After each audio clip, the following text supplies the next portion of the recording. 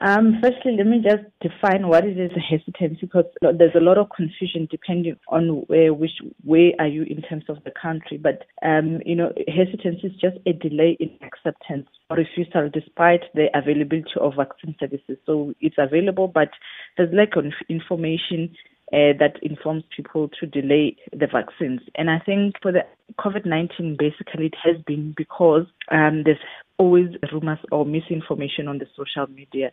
There's people questioning the speed or the way the COVID-19 were produced and developed. And I think it's just the lack of information or even understanding the scientific process behind producing vaccines that we get to deal with vaccine hesitancy. And it is a real thing, but with addressing it appropriately, we can get over it and people can be informed to take vaccines. You explained that hesitancy results from people not having the right information when it comes to vaccination.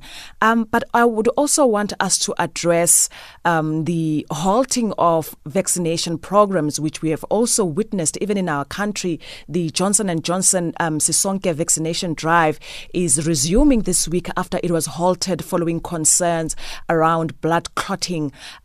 Does that not also contribute to people becoming hesitant, even for those who had become comfortable to the idea of being vaccinated, when we see vaccination drives being halted? Like I said, it depends on how you communicate, why you halted it, and how do you communicate it to the larger population, not only to the scientific world, but breaking the jargon to a normal lay person to be able to understand why you're stopping this and all that. But again, we're looking at it when it stopped, it means there's a confidence in our regulatory body that they look at this vaccine in a more, thorough way, that even a slight, hesitancy, they pick it up and they investigate it. So also it brings about confidence in our regulatory body that they are actually looking into these vaccines, that they will not necessarily give us a vaccine that they haven't, thoroughly or rigorously looked at it. So for me, it works two different ways, that it instills confidence in our regulatory that they are looking at the best of the best. And also it's when we stop or halt or have any hesitancy in looking at the vaccine, we need to communicate it in a way that the general population will be able to understand and not lose confidence in our vaccines. What is your assessment of the country's vaccination drive? What do the numbers say when you look at the number of people who have been vaccinated? Are they reflecting that as a country we have gotten to a point where we understand the significance of being vaccinated and comfortable with being vaccinated? Yes, for the drive that has been currently, because it's mainly in the healthcare sector where I presume there's information and people know the benefits of vaccines, it has been, the uptake has been good. However, we still yet to see in the general population where, there are pockets of vaccine hesitancy groups that we see.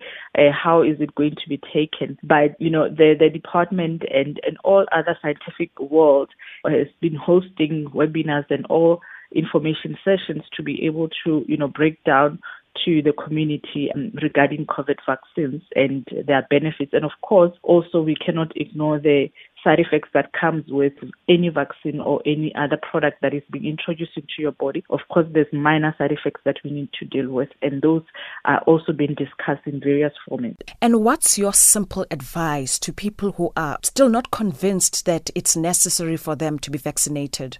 The advice is that, especially for people who have gotten or were infected with COVID-19 previously, or even in adults that think physiologically their immune system is good, is that one, we have no idea how the natural immunity that you got after your COVID-19 disease, how long would it be able to protect you, whether it protects you at all. So it will be good for them to take vaccine despite having a previous COVID-19 disease. And we all know that with this variant, we've got lack of information as to how the virus behaves in a natural format. So it will be good for us to be vaccinated so that we don't experience, a disease that may at a later stage be very virulent, because we have no idea how it will behave later on. And for the sake of clarity, what exactly does it mean once you are vaccinated? For those who may not be sure what it means, whether or not you are now safe, meaning that you cannot contract the virus, what exactly should people understand about being vaccinated for COVID-19? So once you are vaccinated, vaccinated. The vaccine in clinical trials has been tested to see if we can protect against severe disease. So if you got the vaccine, you are most likely not to get a severe disease. There is no vaccine that is 100% protective.